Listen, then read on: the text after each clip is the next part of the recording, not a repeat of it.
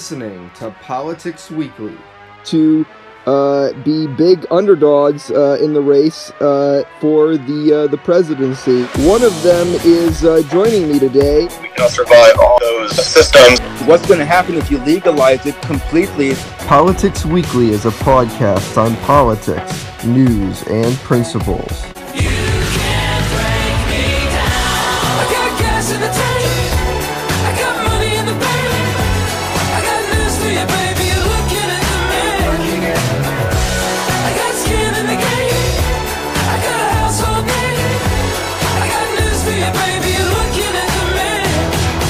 Alright everyone, this week we have two different segments on today's episode. First, we have an exclusive interview with conservative activist Laura Loomer, and second, we have a discussion about the news of the week with Erica Savage. Alright everybody, welcome back to Politics Weekly. This week we have an exclusive interview right now with prominent conservative activist Laura Loomer. Laura Loomer, of course, she made headlines for a number of things back when, I think about a year ago, she went to Congress and she was protesting Twitter censorship, and of course there was a video that went viral when Billy Long, the congressman from Missouri, made I believe it was auctioneer sounds to try and drown that all out.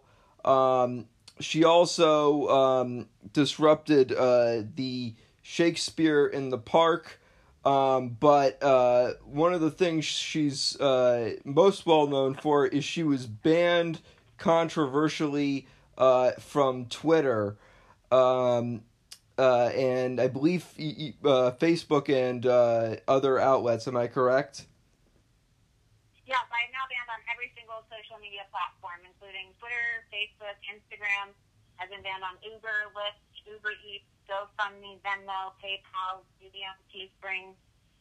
Chase Bank suspended my online access temporarily, so I'm the most banned woman in the world. All right, well, first of all, thank you for joining me today.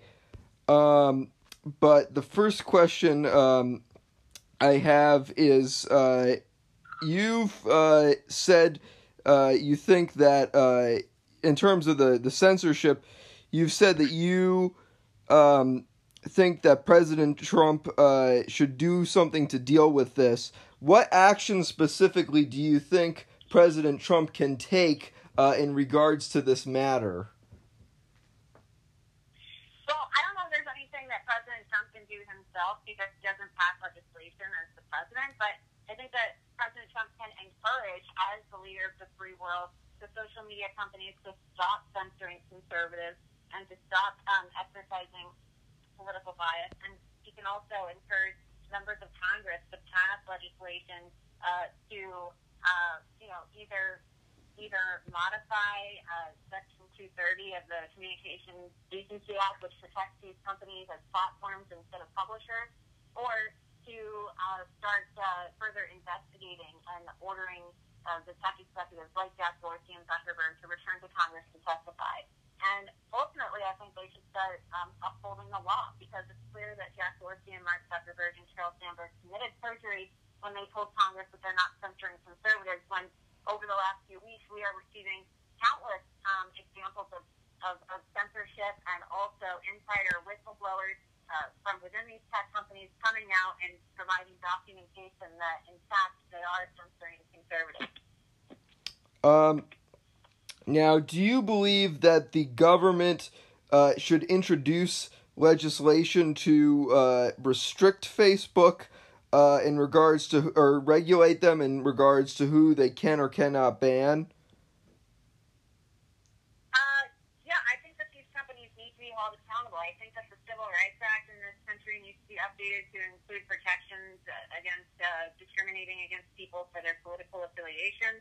And I think that these companies need to be broken up because they are clearly so powerful that they are driving certain people out of business. They are They are banning political speech. They are now interfering in elections by banning certain people running for office around the world.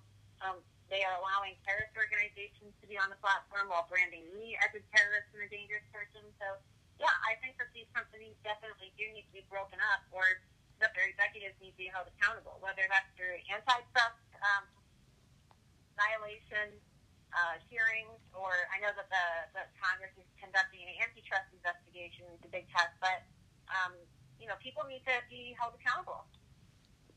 Now, many argue that this would be overly intrusive and an example of big government regulating private business. Do you agree with this? Why or why not?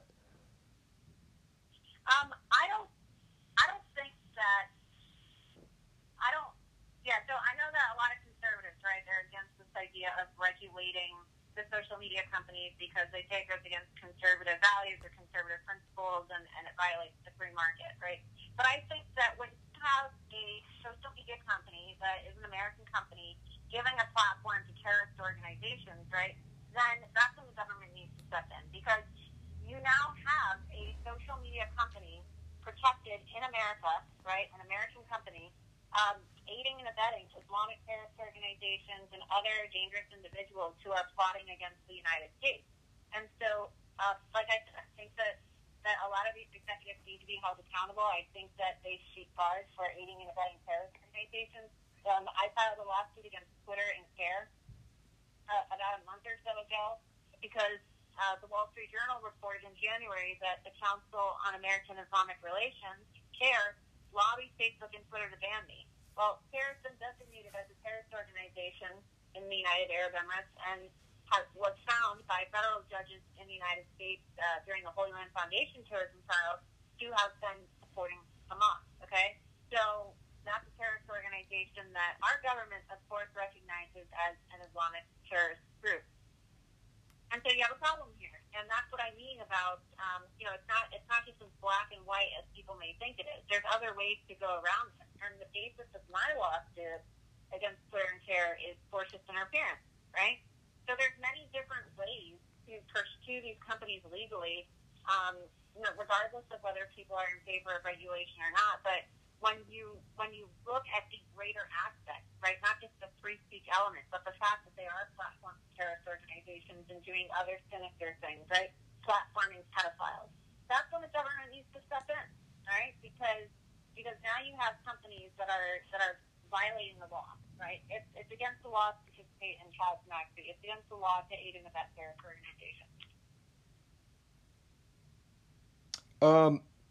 Now, earlier this year, you had your press pass evoked from the Conservative Political Action Committee for heckling CNN anchor Oliver Darcy.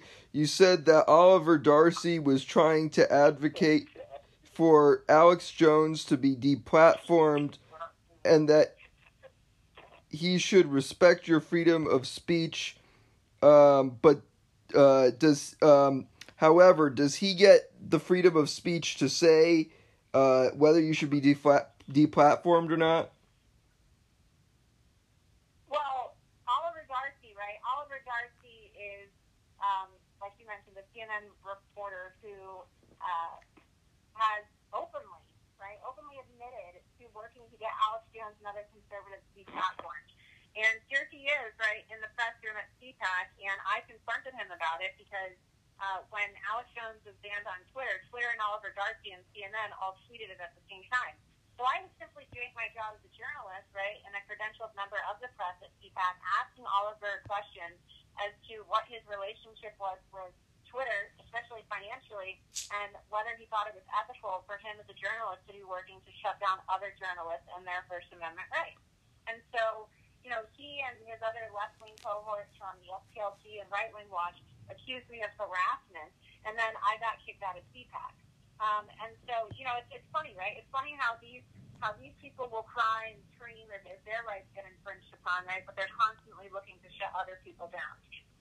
And if Oliver Darcy were to have been kicked out of CPAC, or if Oliver Darcy were to be banned, you could bet that he'd be kicking up a storm and making a fuss about it as well. So it's just this constant sense of double standard and hypocrisy that comes from the left and the fake news media and, the establishment left and right. We have problems within our own conservative movement, too. You have the establishment, which cowers to these people, right, instead of fighting back and combating double standard. Now, I want to move on to another issue. After the Santa Fe school shooting, you said via Twitter, quote, students at the Santa Fe High School just got shot up, or you said that they had an active shooter drill a couple weeks ago, according to Sky News, and you said it seems like these shootings always happen right after these active shooting drills take place. Kind of reminds me of Parkland. Were you insinuating that the Parkland school shooting and the Santa Fe school shootings were staged?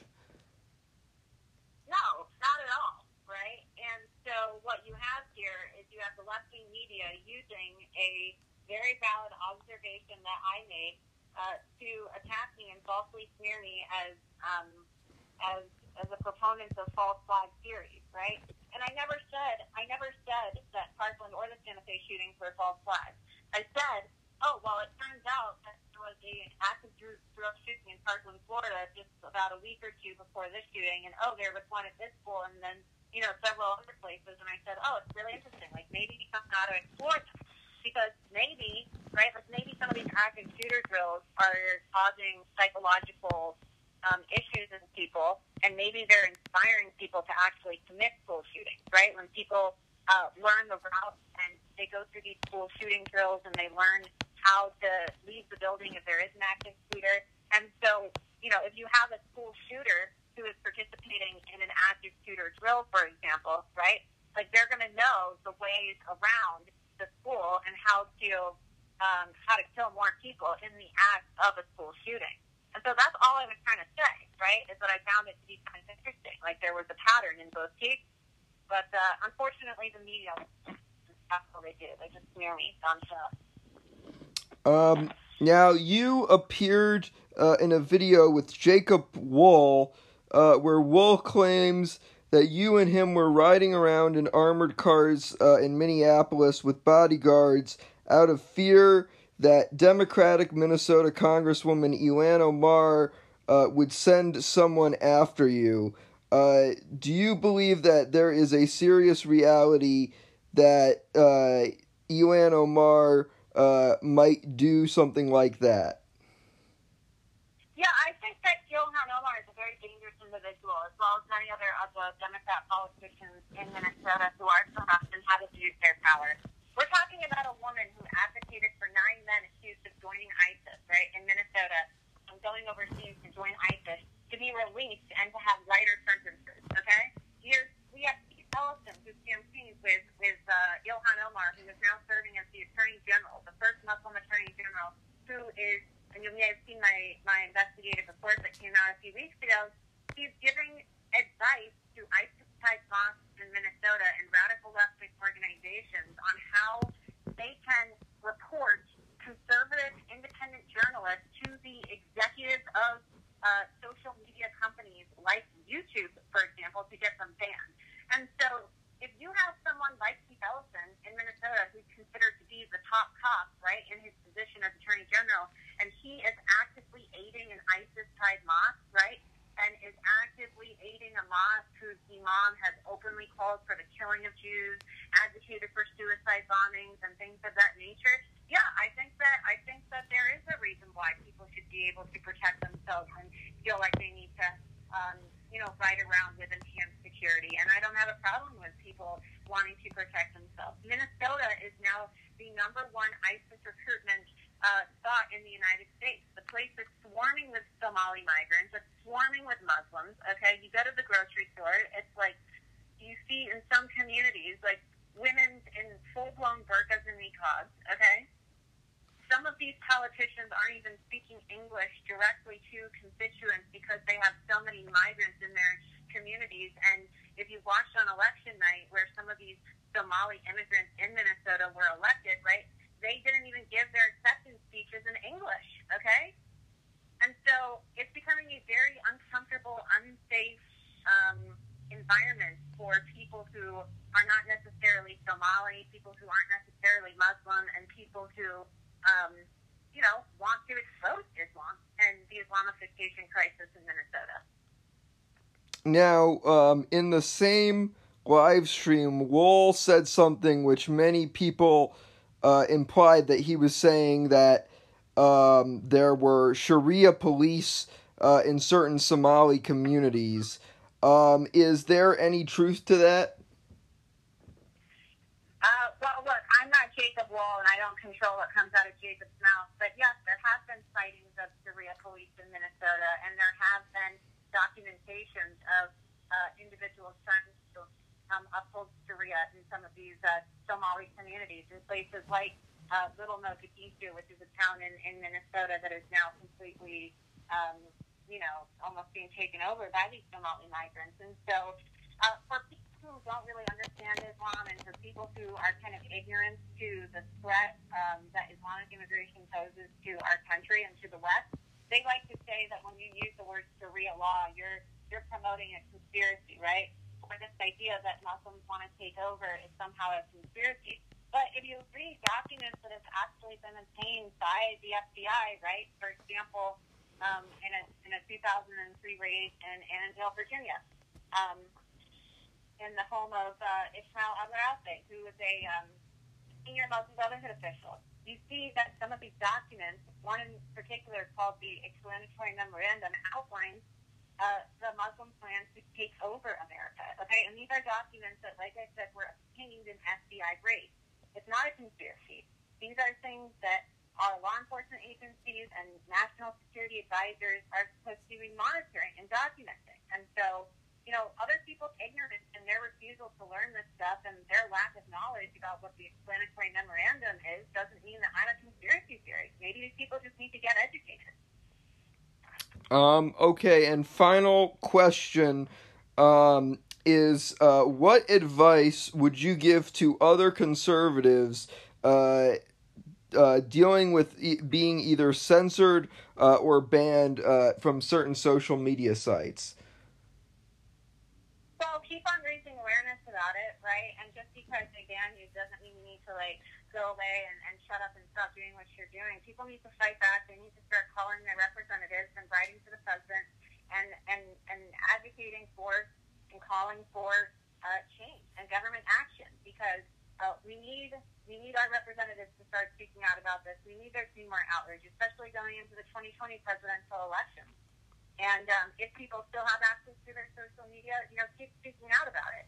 But also start utilizing other platforms. Like Twitter and Facebook makes money off of every single user they have. And so, hit them where it hurts, right? Make them lose money. Leave Facebook and Twitter and join apps like Parler. Yeah. All right. Thank you, Laura Loomer. Before you go, do you want to tell people where you can be found? Yeah, people can go to my website, lauraloomer.us, and that's where you can subscribe to my email list. And to read about my lawsuit, just go to freeloomer.com. All right. Thank you again for joining me today. There we go. Coming July 9th. I think that as a society, that's something that we should be striving. 50 episodes. I guess cautiously optimistic would be my view. 4 unlikely guests. I feel like it's just all purely political. 1 epic celebration. I think she has a long road to nomination. I don't see it. The 50th episode of Politics Weekly, an epic 4-person roundtable celebration, coming July 8th on the Nolan Cleary Network, on Anchor, Spotify, Apple Podcasts, and more.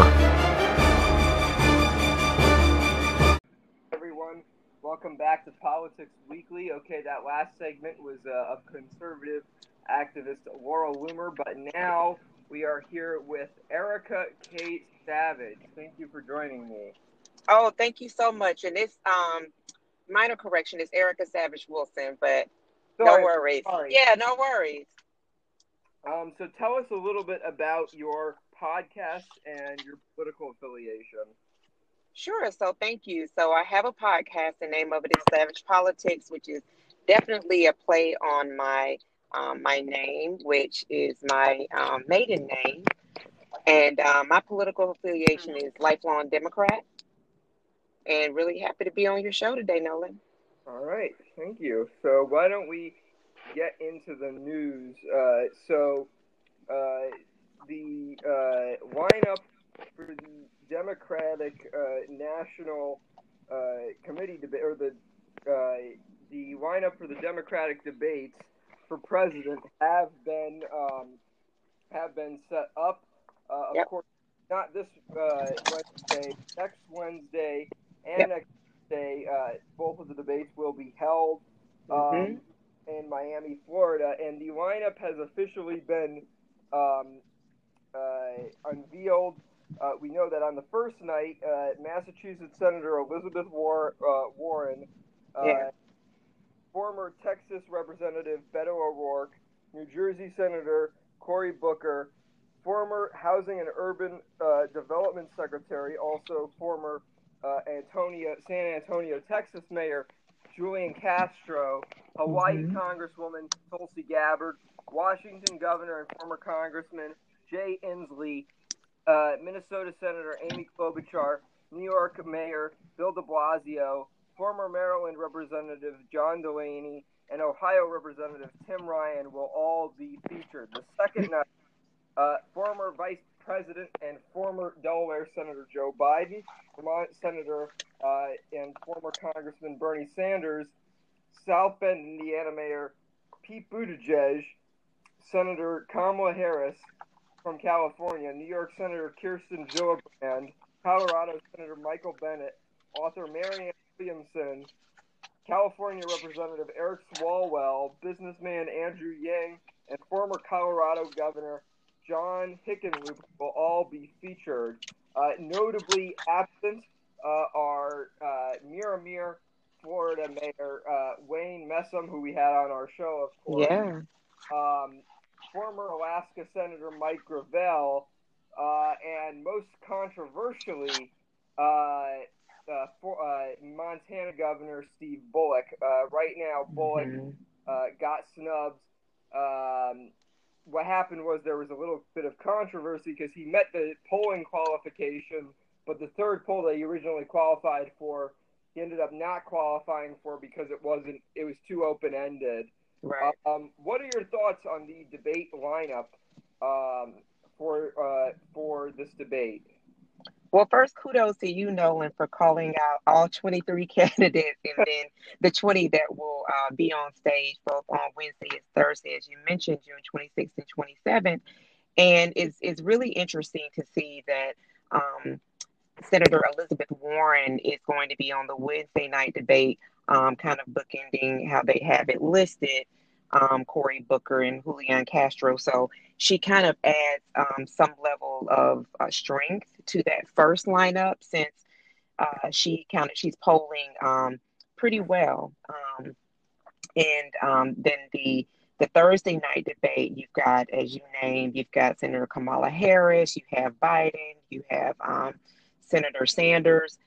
So you have like really heavy hitters. So I'm really interested to see how that will play out, particularly since Biden is polling at 32% right now. And then you have Buttigieg and Senator Harris polling at 8% equally, as it's been noted. So I'm really excited about the debate, primarily because even though it is the summer months and unless people are politicos like you or I, or really just have people don't start paying attention to these types of activities until September. So as exhaustive as that list is, we have to remember that this is something that we saw with the Republicans when back in the 2016 general election. So it's going to be really interesting to see how this dynamic plays out across the Democratic field. Also, they announced that Rachel Maddow will be one of the anchors in the debates. What are your thoughts on that? I love Rachel Maddow. She's a really fair reporter, very exhaustive. And I think it's also really helpful to have a woman who has a strong analysis around politics present. So I'm really excited about her being one of the moderators. All right, so why don't we move on then? So the next story is involving the Senate races in 2020. Of course, in 2020, Republicans would like to try and take back the U.S. House of Representatives. Democrats would like to take back the U.S. Senate. Democrats need 3 seats to take back the Senate if they win the presidency. They need 4 if they lose the presidency. One of the places they are currently targeting is, of course, Iowa. Donald Trump won the state by 10 points in 2016, but Barack Obama also won the state in 2012. Joni Ernst is running for a second term. We now know that the second major Democratic candidate, Teresa Greenfield, has announced she will run. She was a candidate for U.S. House of Representatives in Iowa's 3rd District in 2018. Another place Democrats would like to pick up is in Maine.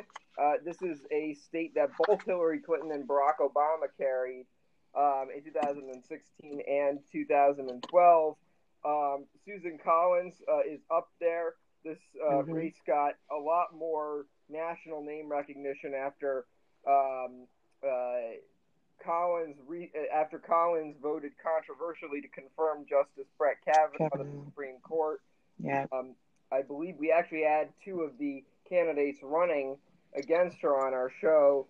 But right now, Betty Sweet, the former president of the Maine's Women's Lobby, who is also a candidate for governor in 2018, just announced that she will be the first major candidate to challenge Susan Collins on the left.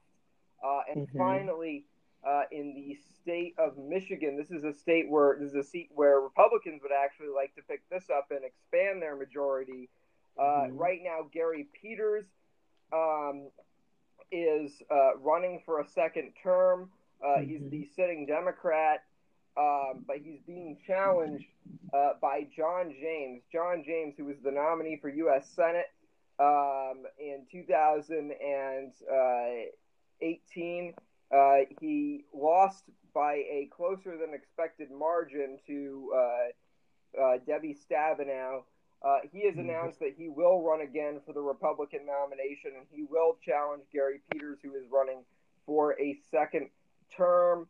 What are your thoughts on these Senate updates? Well, as you mentioned, so right now our Senate is at 53-47. And so Democrats have 12 incumbent seats. So those seats are really precious. They need to be protected at all costs. And so going back to Gary Peters and Joni Ernst, as you mentioned, respectively, in Michigan and Iowa, very interesting. Both of their terms started practically at the same time, one a Democrat and one is Republican. Senator Ernst has polled to be pretty popular. So if whatever Democratic challenger that may looking to unseat her definitely has some ground to cover. But it's really interesting because Iowa is now a state that folks are looking at to maybe turn blue, maybe not in this election cycle, but of course in the Senate we've got class 1, class 2, class 3, so it could be another class.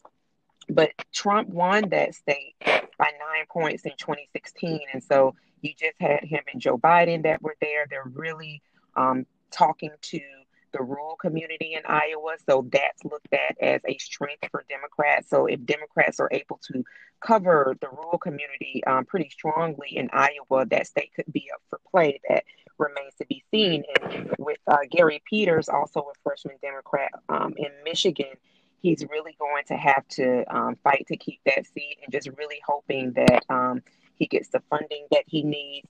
But then just looking kind of largely at the entire map, there's states that aren't considered competitive, and you're going from Alaska all the way to Wyoming. So I also believe that this is why Democrats do need to go back to that 50-state strategy, because there should not be any states where Democrats don't believe that there's actually the probability that they could, if not win the state, at least gain a foothold in those states. So it's going to be pretty exciting to see who comes up and gets the win.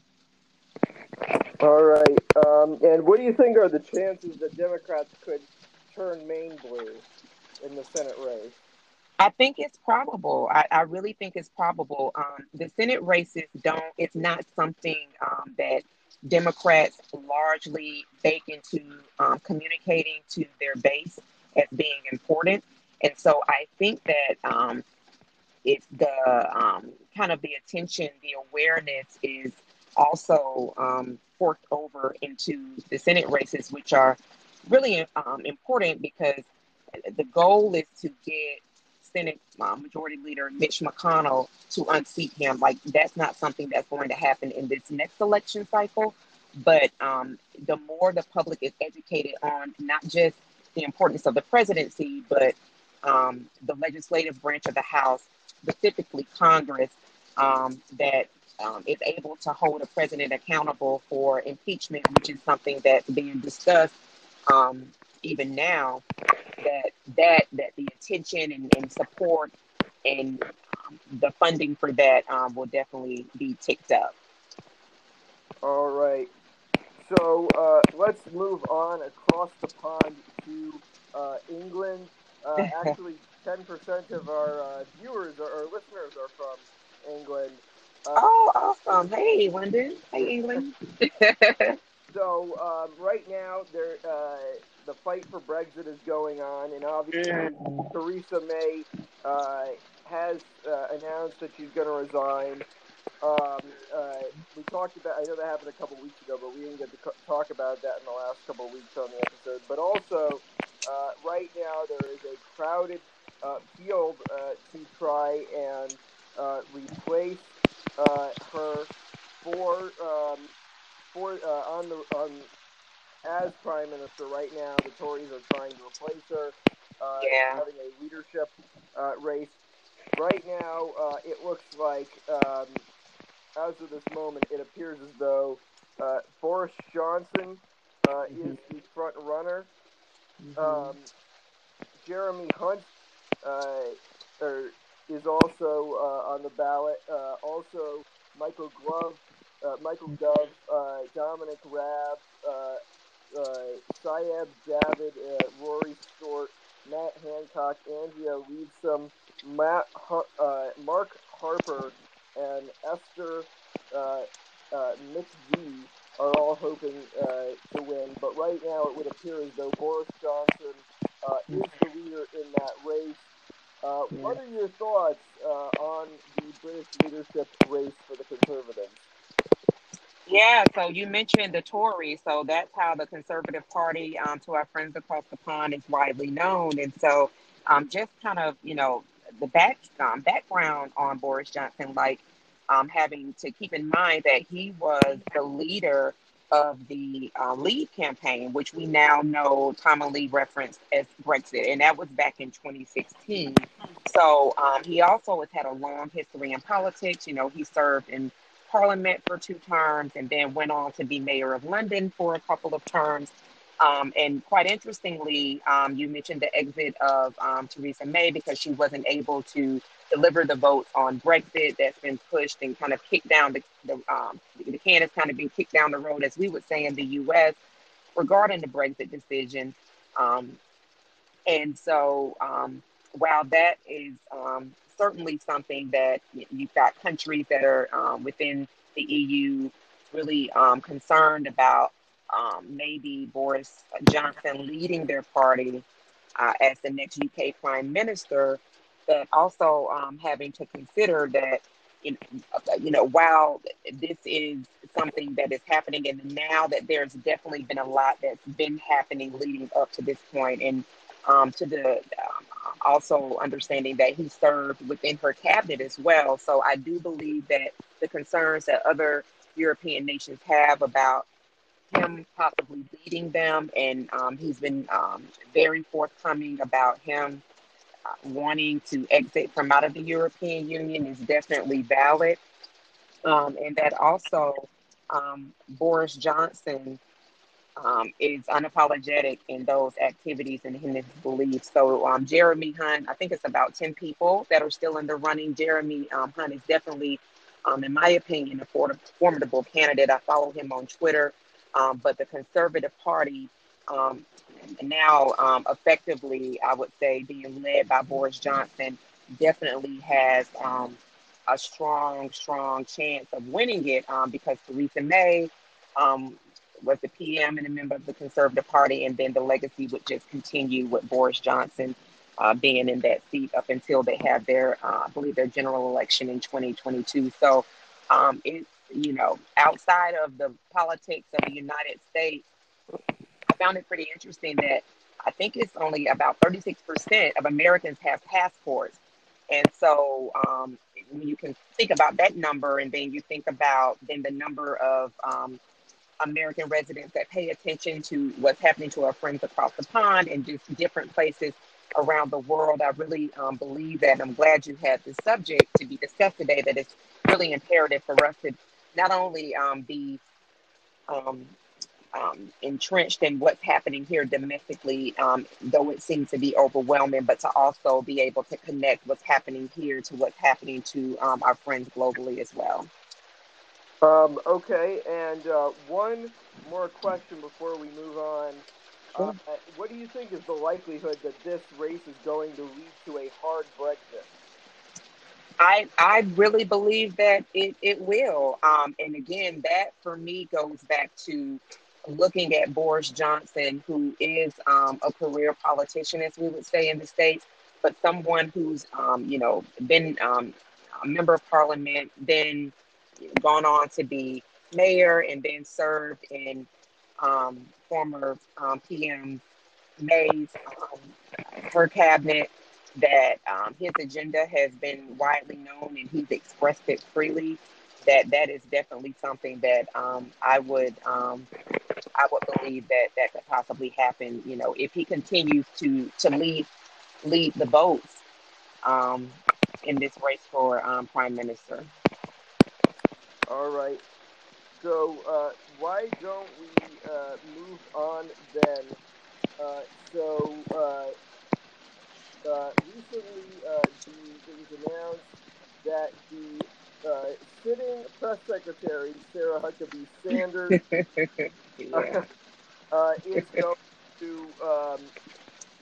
is going to be resigning at the end of the month. Trump put out a tweet a couple days ago making the announcement saying, after 3.5 years, our wonderful Sarah Huckabee Sanders will be leaving the White House at the end of the month and going home to the great state of Arkansas. She is a very special person with extraordinary talents who has done an incredible job. I hope she decides to run for governor of Arkansas. She would be fantastic.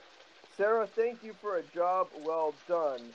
What are your thoughts on Huckabee Sanders leaving the White House? What do you think is next for Trump in terms of press secretaries? And what do you think is the likelihood that she'll run for governor of Arkansas? Wow, 3 powerful questions. So I think that it is a luxury that she's been afforded to be able to resign from her payment via the tax-paying Americans of approximately $170,000 a year for really carrying her boss's water and really entering into the discourse such spin to where it's almost as though it kind of juxtaposed against kind of like memes. So, it's just like these short communiques, but not very exhaustive and not truthful.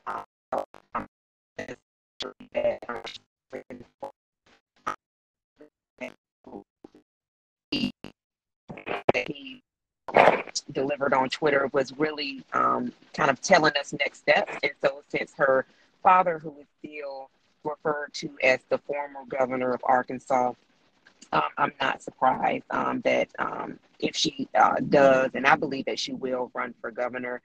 And that's all that I have to say that I really care to say about who held that position. But who is up next?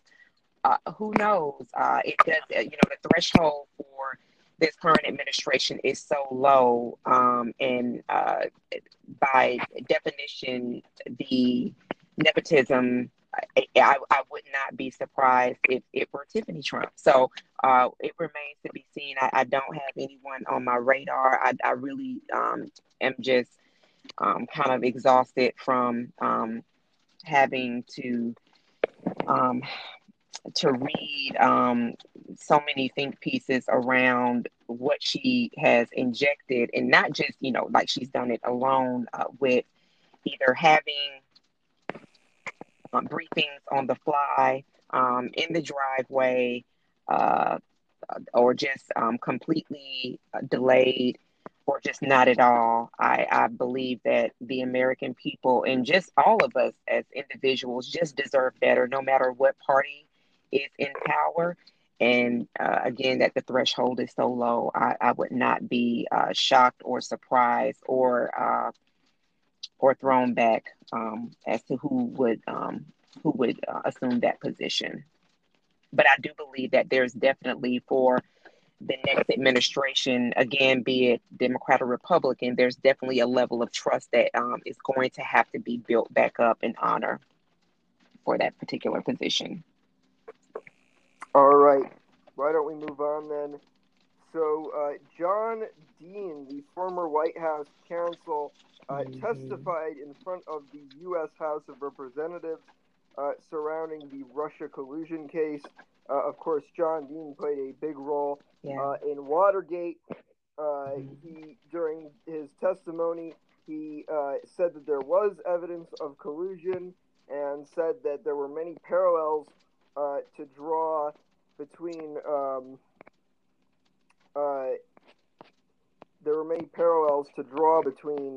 the two, between Watergate and the Russian investigation. However, he did the choice of having him testify in front of Congress did receive criticism from many Republicans who believed that the idea of having a man, or who believe that the idea of having John Dean is just irrelevant, arguing that he was in office, or arguing that Watergate happened multiple years ago, and therefore having him on would be irrelevant in their minds. Representative Matt Gaetz from Florida said, quote, "Instead of opening the impeachment inquiry into Donald Trump, we have reopening the impeachment inquiry potentially into Richard Nixon, sort of playing out their own version of that 70s show. You're here as a prop."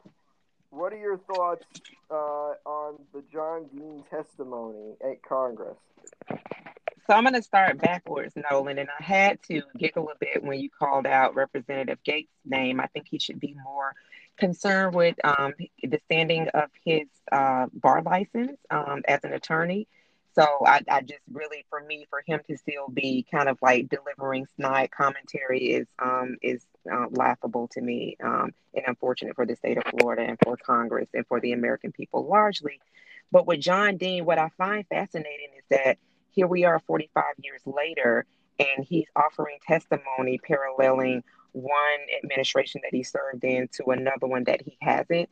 So, it's published, his age, he's 80 years old. So to see that twice, to see where there was an actual impeachment and then that president resigned to, we're kind of teetering towards an inquiry or an actual impeachment.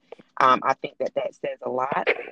And so when reading the transcripts, because I'm a bit of a nerd in that area, I found it to be very fascinating, even with hearing the testimony, how it's so plainly laid out, the Watergate activities, and then what was read in the Mueller report, and not just with the sitting president, but with also folks that were a part of his campaign, Michael Flynn, things of that nature. So I would definitely implore your listeners to pull up either C-SPAN or, any of the other publications that line that out, and to just glance over that for oneself, because the parallels are stunning and very succinct.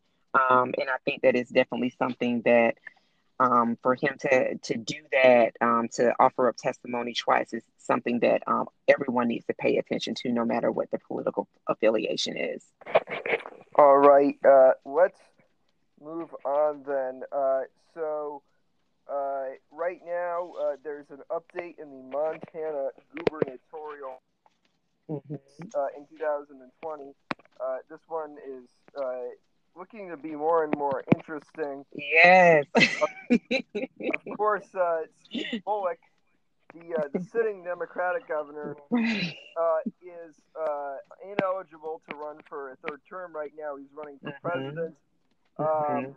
This, again, both Donald Trump and Mitt Romney easily won Montana in 2000 and what was it, 2012 and 2016. However, no Republican has served as governor of the state since 2005. Right. Republicans now see an opportunity to pick up a gubernatorial seat here in 2020, but Democrats still see potential to hold on to the seat. Right now, Casey Schreiner, the minority leader of the Montana House of Representatives, has become the first major Democrat to declare his candidacy in this race. Meanwhile, on the Republican side, Greg Gianforte, congressman from Montana, who was also the nominee for governor 4 years ago, also announced his candidacy. This leaves the only seat in the House in Montana now open.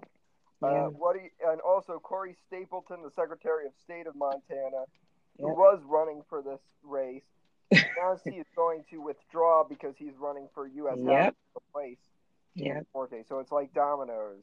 And Matt Rosendale is also running, the state auditor. So what are your thoughts on Gianforte getting in, and what are your thoughts on Schreiner becoming the first Democrat to get in? Yeah, so I'm blown away, but not blown away because Greg Gianforte was the same person that was elected even after he slammed a reporter to the ground. So just the boldness with which he operates is always interesting to me. But this Democrat that's entered the contest is pretty interesting. I think what is so interesting to me, and now you have the Secretary of State that withdraws because he's seeing the opportunity to keep that seat that Gianforte is occupying as a Republican. And I have to say, even as a lifelong Democrat, that it is just really time for them to stop playing checkers because Republicans play chess. And so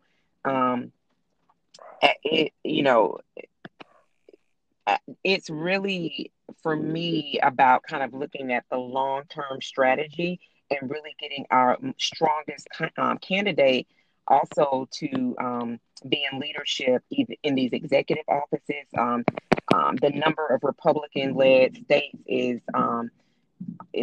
pale. The number of Democrat-led states in the executive offices pales in comparison to Republicans. So I think that what we're seeing, how the Secretary of State, who was, as you mentioned, was running for governor, has stepped back and sees the opportunity, as you stated, to keep that seat Republican, is really kind of like another reason why the Democrats' playbook really needs to be updated and definitely educate the base on strategy and they themselves execute strategy.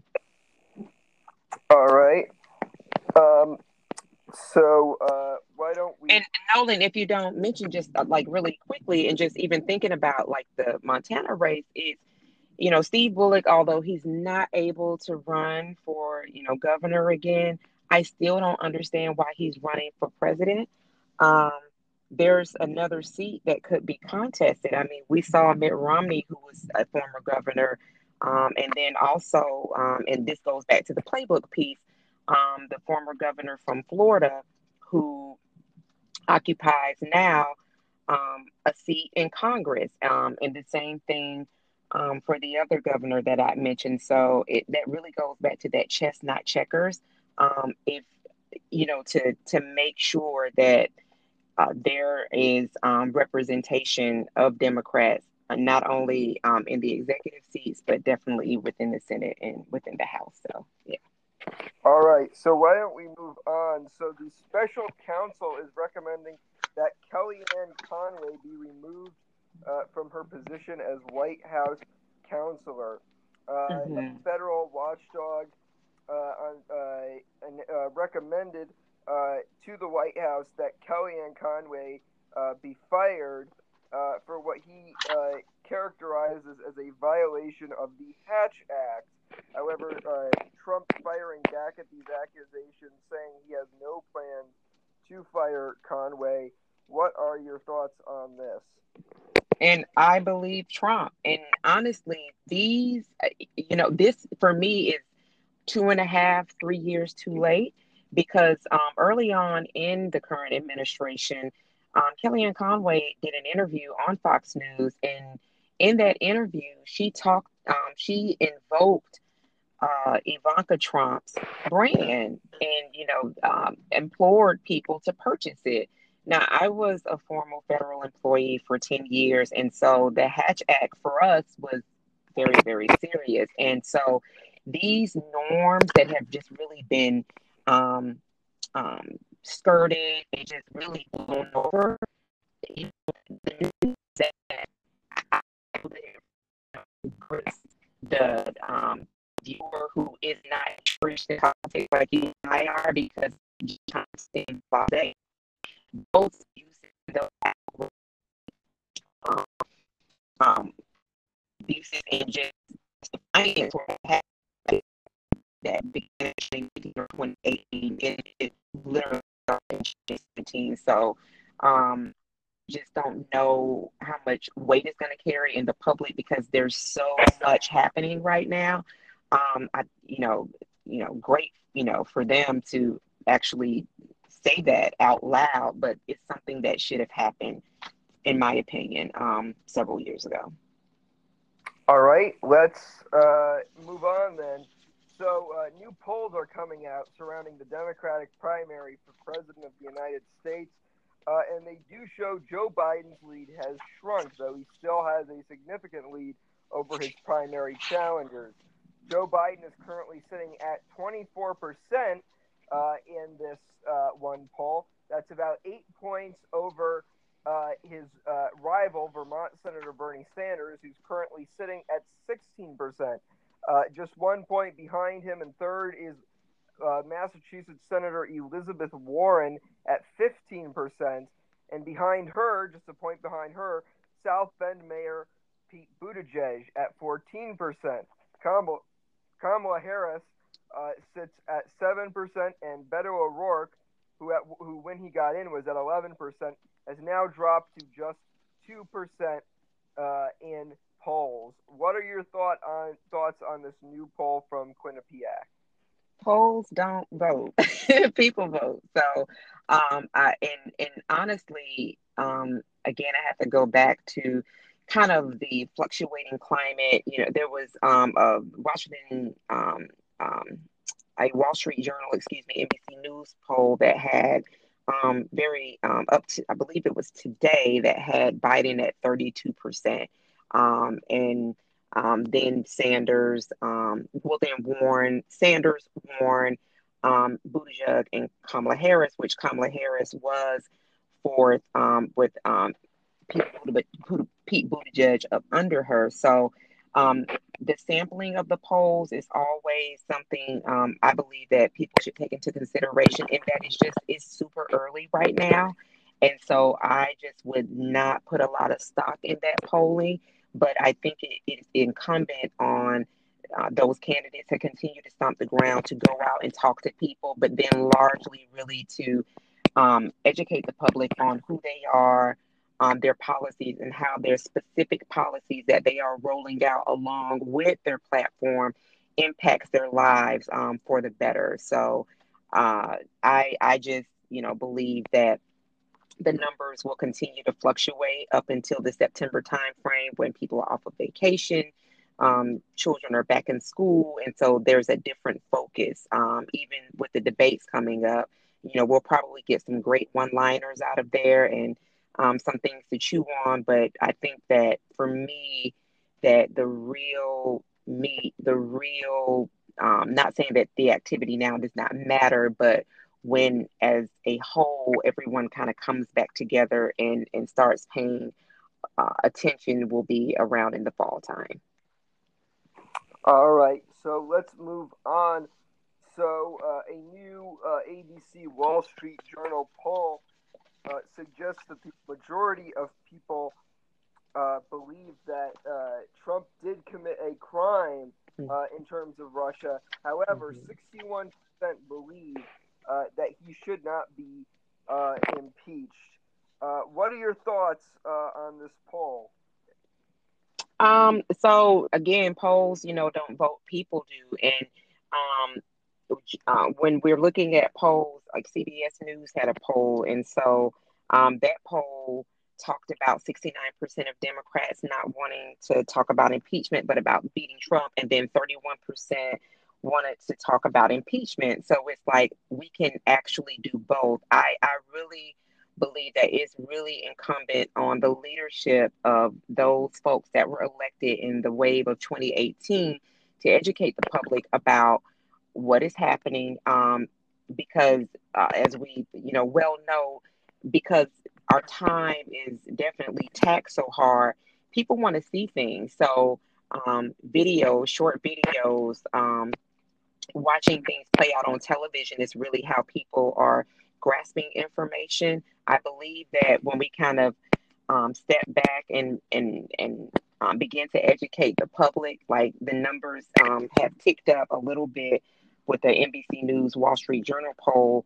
that 48% of Democrats do support impeachment hearings. So that it wasn't that ticked up, and so we're still talking about the summer months. So tying that all together, I believe that because our country is on a trajectory that many of us are unfamiliar with, or we've just seen in other nations abroad, that it is for folks that were elected to the House of Representatives and were elected by people all across the political spectrum to put a check on the executive branch to do just that. And I believe the education married with firm decisions and providing information that people can soak up in a matter of minutes, that's very succinct, would definitely kind of shift those numbers.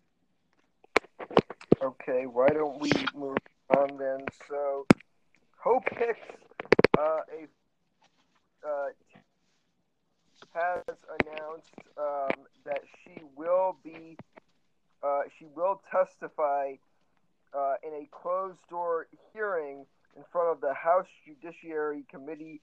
She'll be testifying in front of a Democratic-led panel next week. What are your thoughts on Hope Hicks doing this?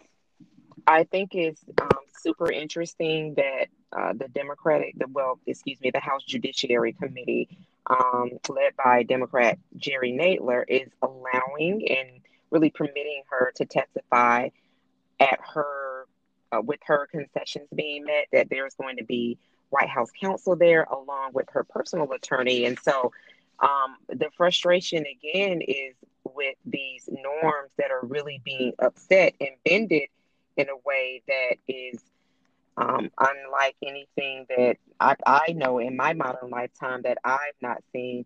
One thing that I did read about, that I saw that because that very commentary that I just provided, there's been heat that Democratic leadership has felt around that. So what they're looking to also do is perhaps potentially call in folks like Trump's former campaign manager, Corey Lewandowski, and then Chris Christie, because neither one of them served in the White House. So protected by executive privilege, which is really interesting that Hope Hicks and the administration is using that as a way to say that, well, she can't testify, and if she does testify, okay, then these are the terms with which she'll testify, which is, as you said, closed door, but also with the assistance of White House counsel, which is definitely, as we've seen with many of these leadership positions, or I've seen, is definitely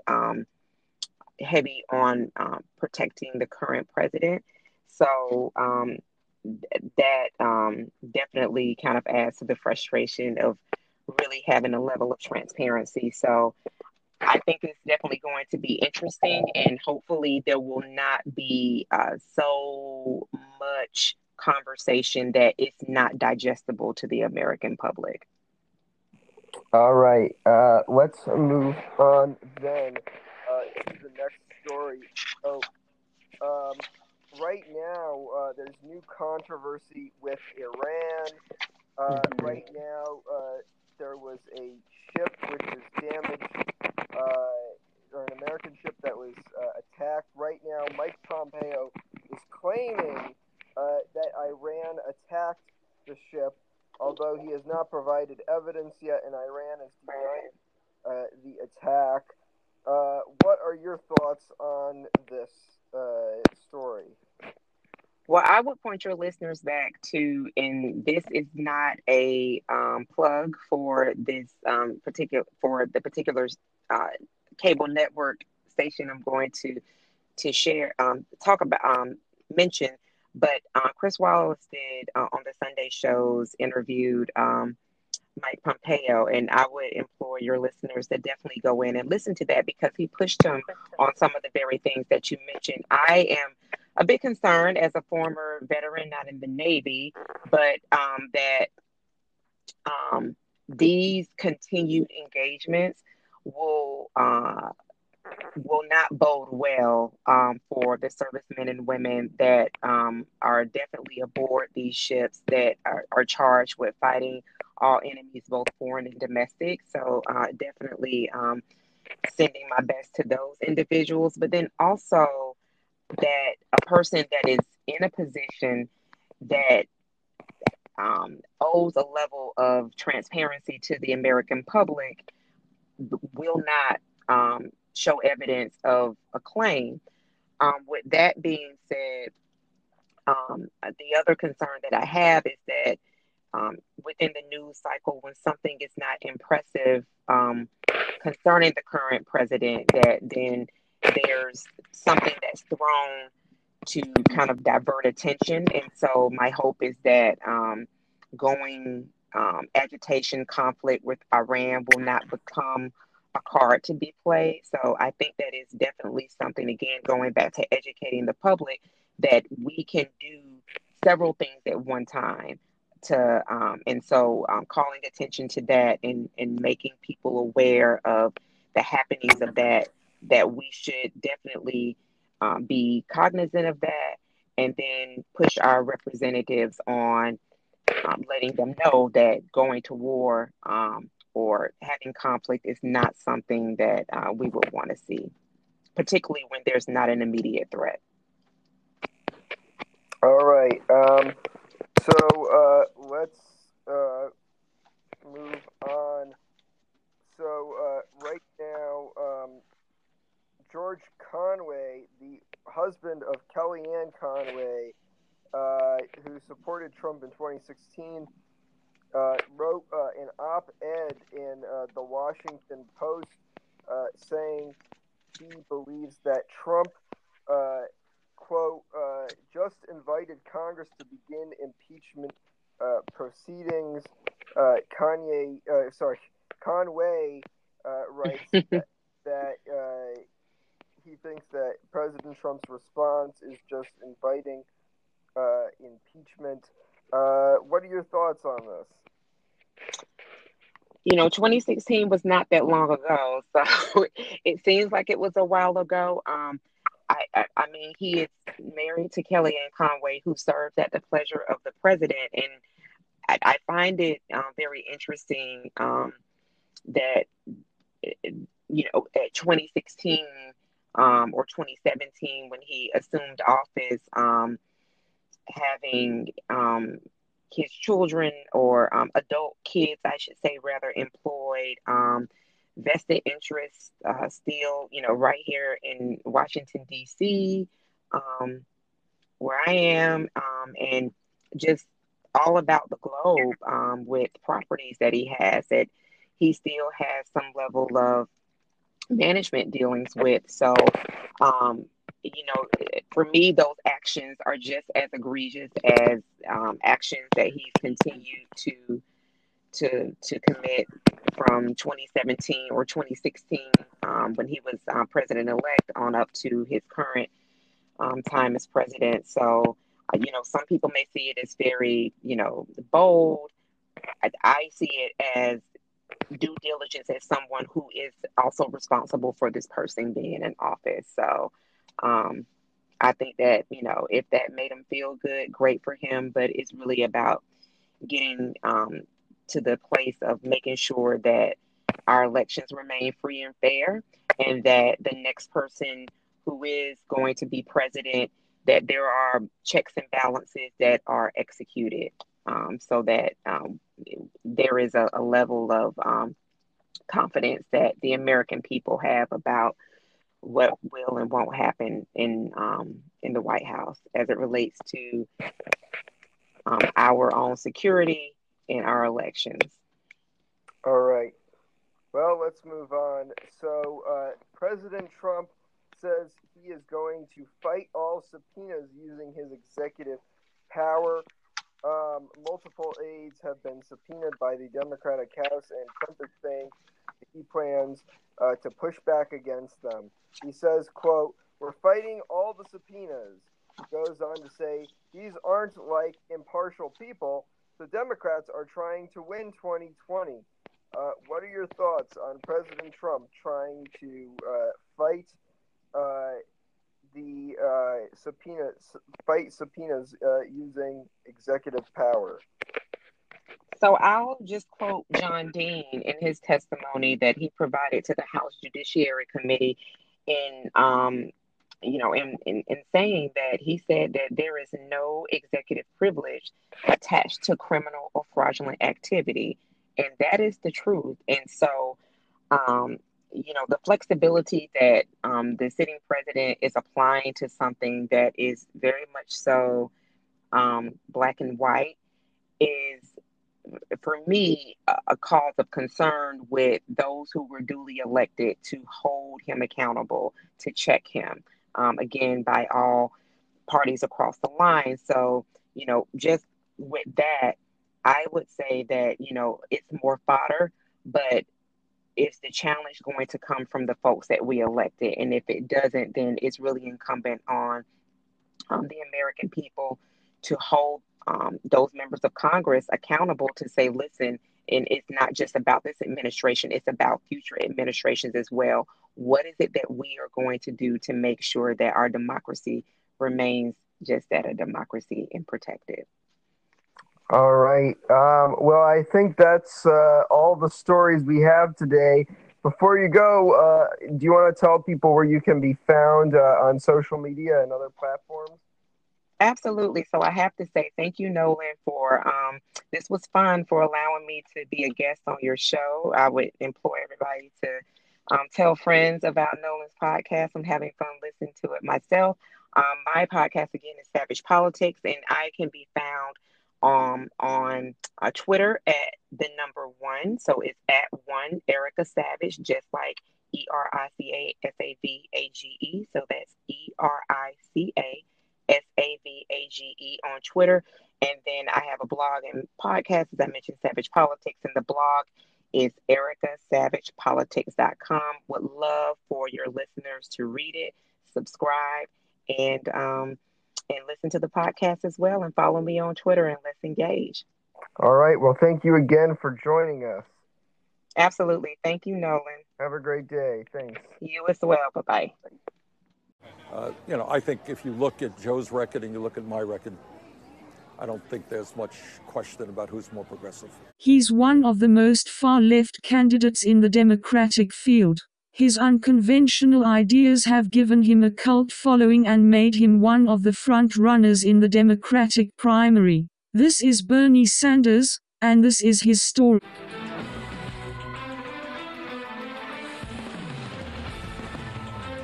The candidates. Keep America great. Their story. Yeah, when you're young, you're always patted on the head and told that you're the future. But I'm interested in what you can bring to the present. and their fight for the White House. I have the most progressive record of anybody running. If you look at Joe's record and you look at my record, I don't think there's much question about who's more progressive. Presidential Profiles 2020. How we could actually make this government work, not just for a thin slice at the top, but make it work for everyone else. I think that, sure, if people want to speculate about running mates, I encourage that, because I think that Joe Biden would be a great running mate as vice president.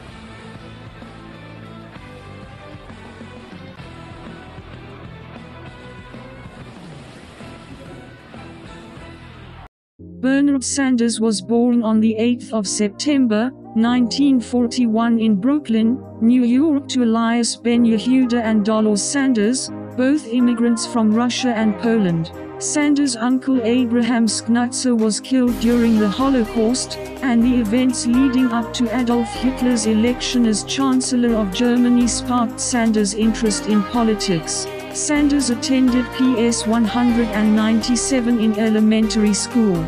His older brother Larry has said that although basic necessities like food and housing were affordable for the family, more expensive items like rugs or curtains were harder to afford. Sanders attended James Madison High School and joined the track team, where he eventually became captain and took third place in a NIC indoor race. Sanders ran for student body president in high school, but came in third place. Shortly after graduation, Sanders was faced with tragedy when his mother died at just 46 years of age. A few years later, his father died at just 57 years of age. Sanders attended Brooklyn College, and eventually the University of Chicago. At the time he became a writer, and started writing rape fetish erotica, which many have criticized him for to date. Sanders quickly became a political activist in college. He joined Young People's Social League and joined the civil rights movement in the 1960s. He was even arrested at one point for his involvement. He also rallied against George Beadle's segregated housing initiative and attended Martin Luther King Jr.'s famous March on Washington. Sanders also heavily protested the Vietnam War. After graduating from college, Sanders perused different jobs like being a teacher and a carpenter. However, he decided to move to Vermont in 1968. He made what he called radical educational films for public schools in the state. Ordinary citizens feel very hopeless about the future. In Burlington, we have shown that you can stand up to the system, and at least you can win some good victories. Sanders launched multiple third-party campaigns on the Liberty Union Party line. In 1972, he ran for governor of Vermont against Democrat Thomas Salmon and Republican Luther Hackett. Salmon defeated Hackett by a 53-43% margin. Sanders only received 1% of the vote. Sanders also ran for Senate that year, only getting 2% of the vote against Democrat Randolph T. Major, Jr.'s 33%, and Republican incumbent Robert Stafford's 64%. Sanders made another effort for Senate 2 years later, this time getting 4%, as compared to Republican Congressman Richard Mallory's 46% and Democrat Patrick Leahy's 49%. Sanders ran again in 1976, once again seeking the Liberty Union line. He faced Republican Richard Snelling and Democratic State Treasurer Stella Hackle. Sanders did slightly better, receiving a better-than-expected 6% of the vote. However, he still came in third as Hackle received 40% of the vote, and Snelling received 53%. Sanders finally saw his big break in 1981 when he ran for mayor of Burlington, Vermont. I won the election, I think, because we effectively put together a coalition of low-income people, elderly people who in Vermont are very often up against the wall economically in very bad shape. Sanders challenged incumbent Democratic Mayor Gordon Paquette. Sanders, who had never won an election in his life, which led to many not viewing him as a serious candidate. This led to Paquette barely campaigning due to his belief that Sanders couldn't win. However, in a down-to-the-wire race, Sanders beat Paquette by just 10 votes, making him the city's 37th mayor at just 39 years of age. If I were the president of the largest bank in Burlington, I'd be real nervous about you. Well, they may be. Sanders called himself a socialist during his time as mayor, and has come under fire for statements he has made about the Soviet Union at the time. I think it's also fair to point out that when we were in Moscow, for example, I think most of the people here also were extremely impressed by their public transportation system. Sanders hosted a foreign policy speech with libertarian socialist Noam Chomsky, whom he praised. Sanders balanced the city's budget and brought a minor league baseball team, the Vermont Reds, to town. His legacy was most remembered for his Lake Champlain renovation efforts. Sanders was easily re-elected multiple times. In 1983 he defeated Democrat Judy Stephanie by 52-30% margin. He also beat Republican James Gilson, who received 17% of the vote. In 1985, he faced a more serious challenger, former Democratic Lieutenant Governor of Vermont, Brian Burns, as well as independent Diane Gallagher. In spite of the challenge, Sanders won by a 56-31% margin over Burns. Gallagher received 12% of the vote. In 1987, he was elected to his final term, defeating Democrat Alderman Paul Lafayette by a 55-30% margin. In 1987, U.S. News and World Reports ranked Sanders amongst the greatest mayors in America and called Burlington one of the most livable cities. When they stood up to the bosses and the government and fought to create the unions that would provide them with decent wages and decent working conditions, freedom, dignity, the willingness to stand up against the mighty and the powerful, the human spirit, strong, resilient, alive. In 1988, Vermont's single Republican Congressman Jim Jeffords announced he'd retire from his House seat to run for U.S. Senate. The vacancy gave Vermont Democrats state lawmaker Paul Poirier, whilst Republicans nominated Vermont's Lieutenant Governor Peter Smith. Sanders launched an independent run for the seat. With Poirier losing momentum, Democrats turned to Sanders. On election day, Sanders lost to Smith by a 41-37% margin. A year later, Sanders retired as Burlington's mayor to focus on a rematch in 1990. This time, Vermont's Democratic Party cross-endorsed him. Smith's decision to support an assault weapons ban hurt him with gun-owning constituents. In 1990, Sanders beat Smith by a 56-39% margin. Sanders angered colleges on both sides of the aisle for accusing them of being bought off by lobbyists. Sanders started the Congressional Progressive Caucus, but refused to caucus with either party. He also fought for banking reform in the House. In 1992, Sanders ran for re-election. He faced Republican Tim Philbin. Democrats nominated Lewis Young. In spite of challenge from both sides, Sanders defeated Philbin by a 57-30% margin. Young only received 7% of the vote. They want to see our industry be rebuilt. That's what they want to see. No more B-2 bombers, no more Star Wars. Let's make the quality products we need. Let's invest in American industry. No, I won't yield. The American people want to see our kids educated. In 1994, Sanders faced his most formidable foe yet, Republican John Kirill. Kirill was gaining momentum in the race, and a strong Republican current in 1994 gave Sanders the fight of his life. Sanders ultimately beat Kirill, albeit by narrow 49-46% margin. This marks Sanders' narrowest congressional win to date. Sanders had more luck in 1996 when he beat Republican Susan Sweetser by a 55-32% margin. Democrat Jack Long received 9% of the vote. In 1998, He beat Republican Mark Candon by landslide 63-32% margin. He saw his biggest House victory in 2000, when he beat Republican Corin Ann Kerin by a 69-18% margin. Democrat Peter Diamond Stone received a measly 5% of the vote. Sanders retained his progressive voting record, opposing the war in Iraq.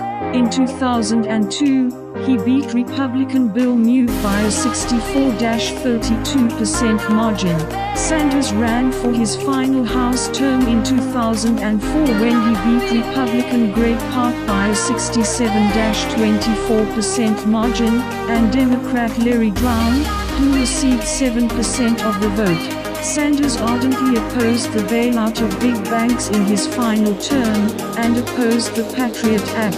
In 2006, incumbent Senator Jim Jeffords, who was elected as a Republican but had since become an independent who caucuses with Democrats, announced he would not be seeking re-election.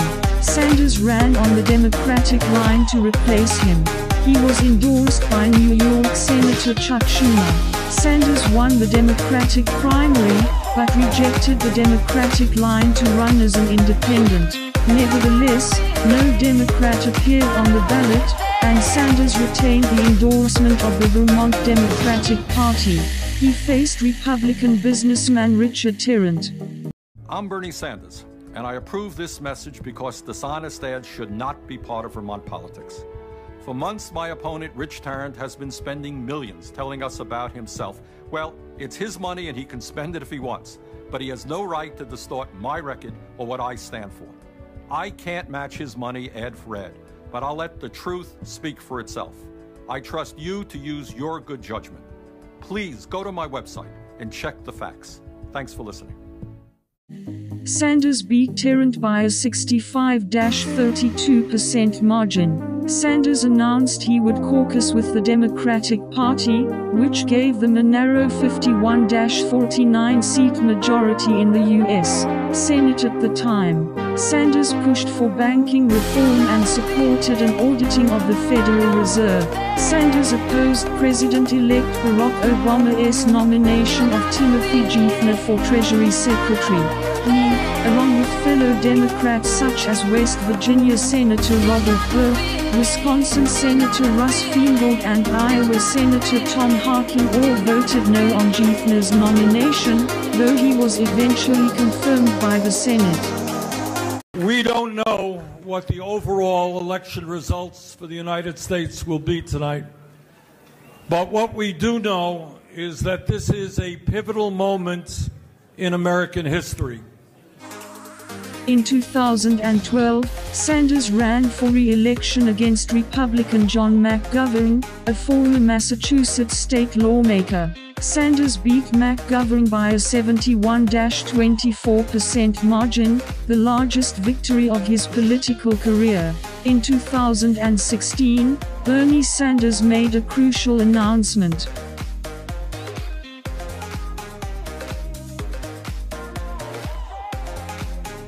Hillary Clinton's first official challenger for the Democratic presidential nomination. Sanders announced his candidacy for President of the United States as a Democrat. Initially, Sanders wasn't taken seriously. However, Sanders saw a huge following of younger supporters and saw a huge pouring in of donations. However, he still lacked in the polls in comparison to front-runner, former First Lady, former New York Senator and former U.S. Secretary of State Hillary Clinton. Madam Chair, I move that the convention suspend the procedural rules. I move that all votes cast by delegates be reflected in the official record. And I move that Hillary Clinton be selected as the nominee of the Democratic Party for President of the United States.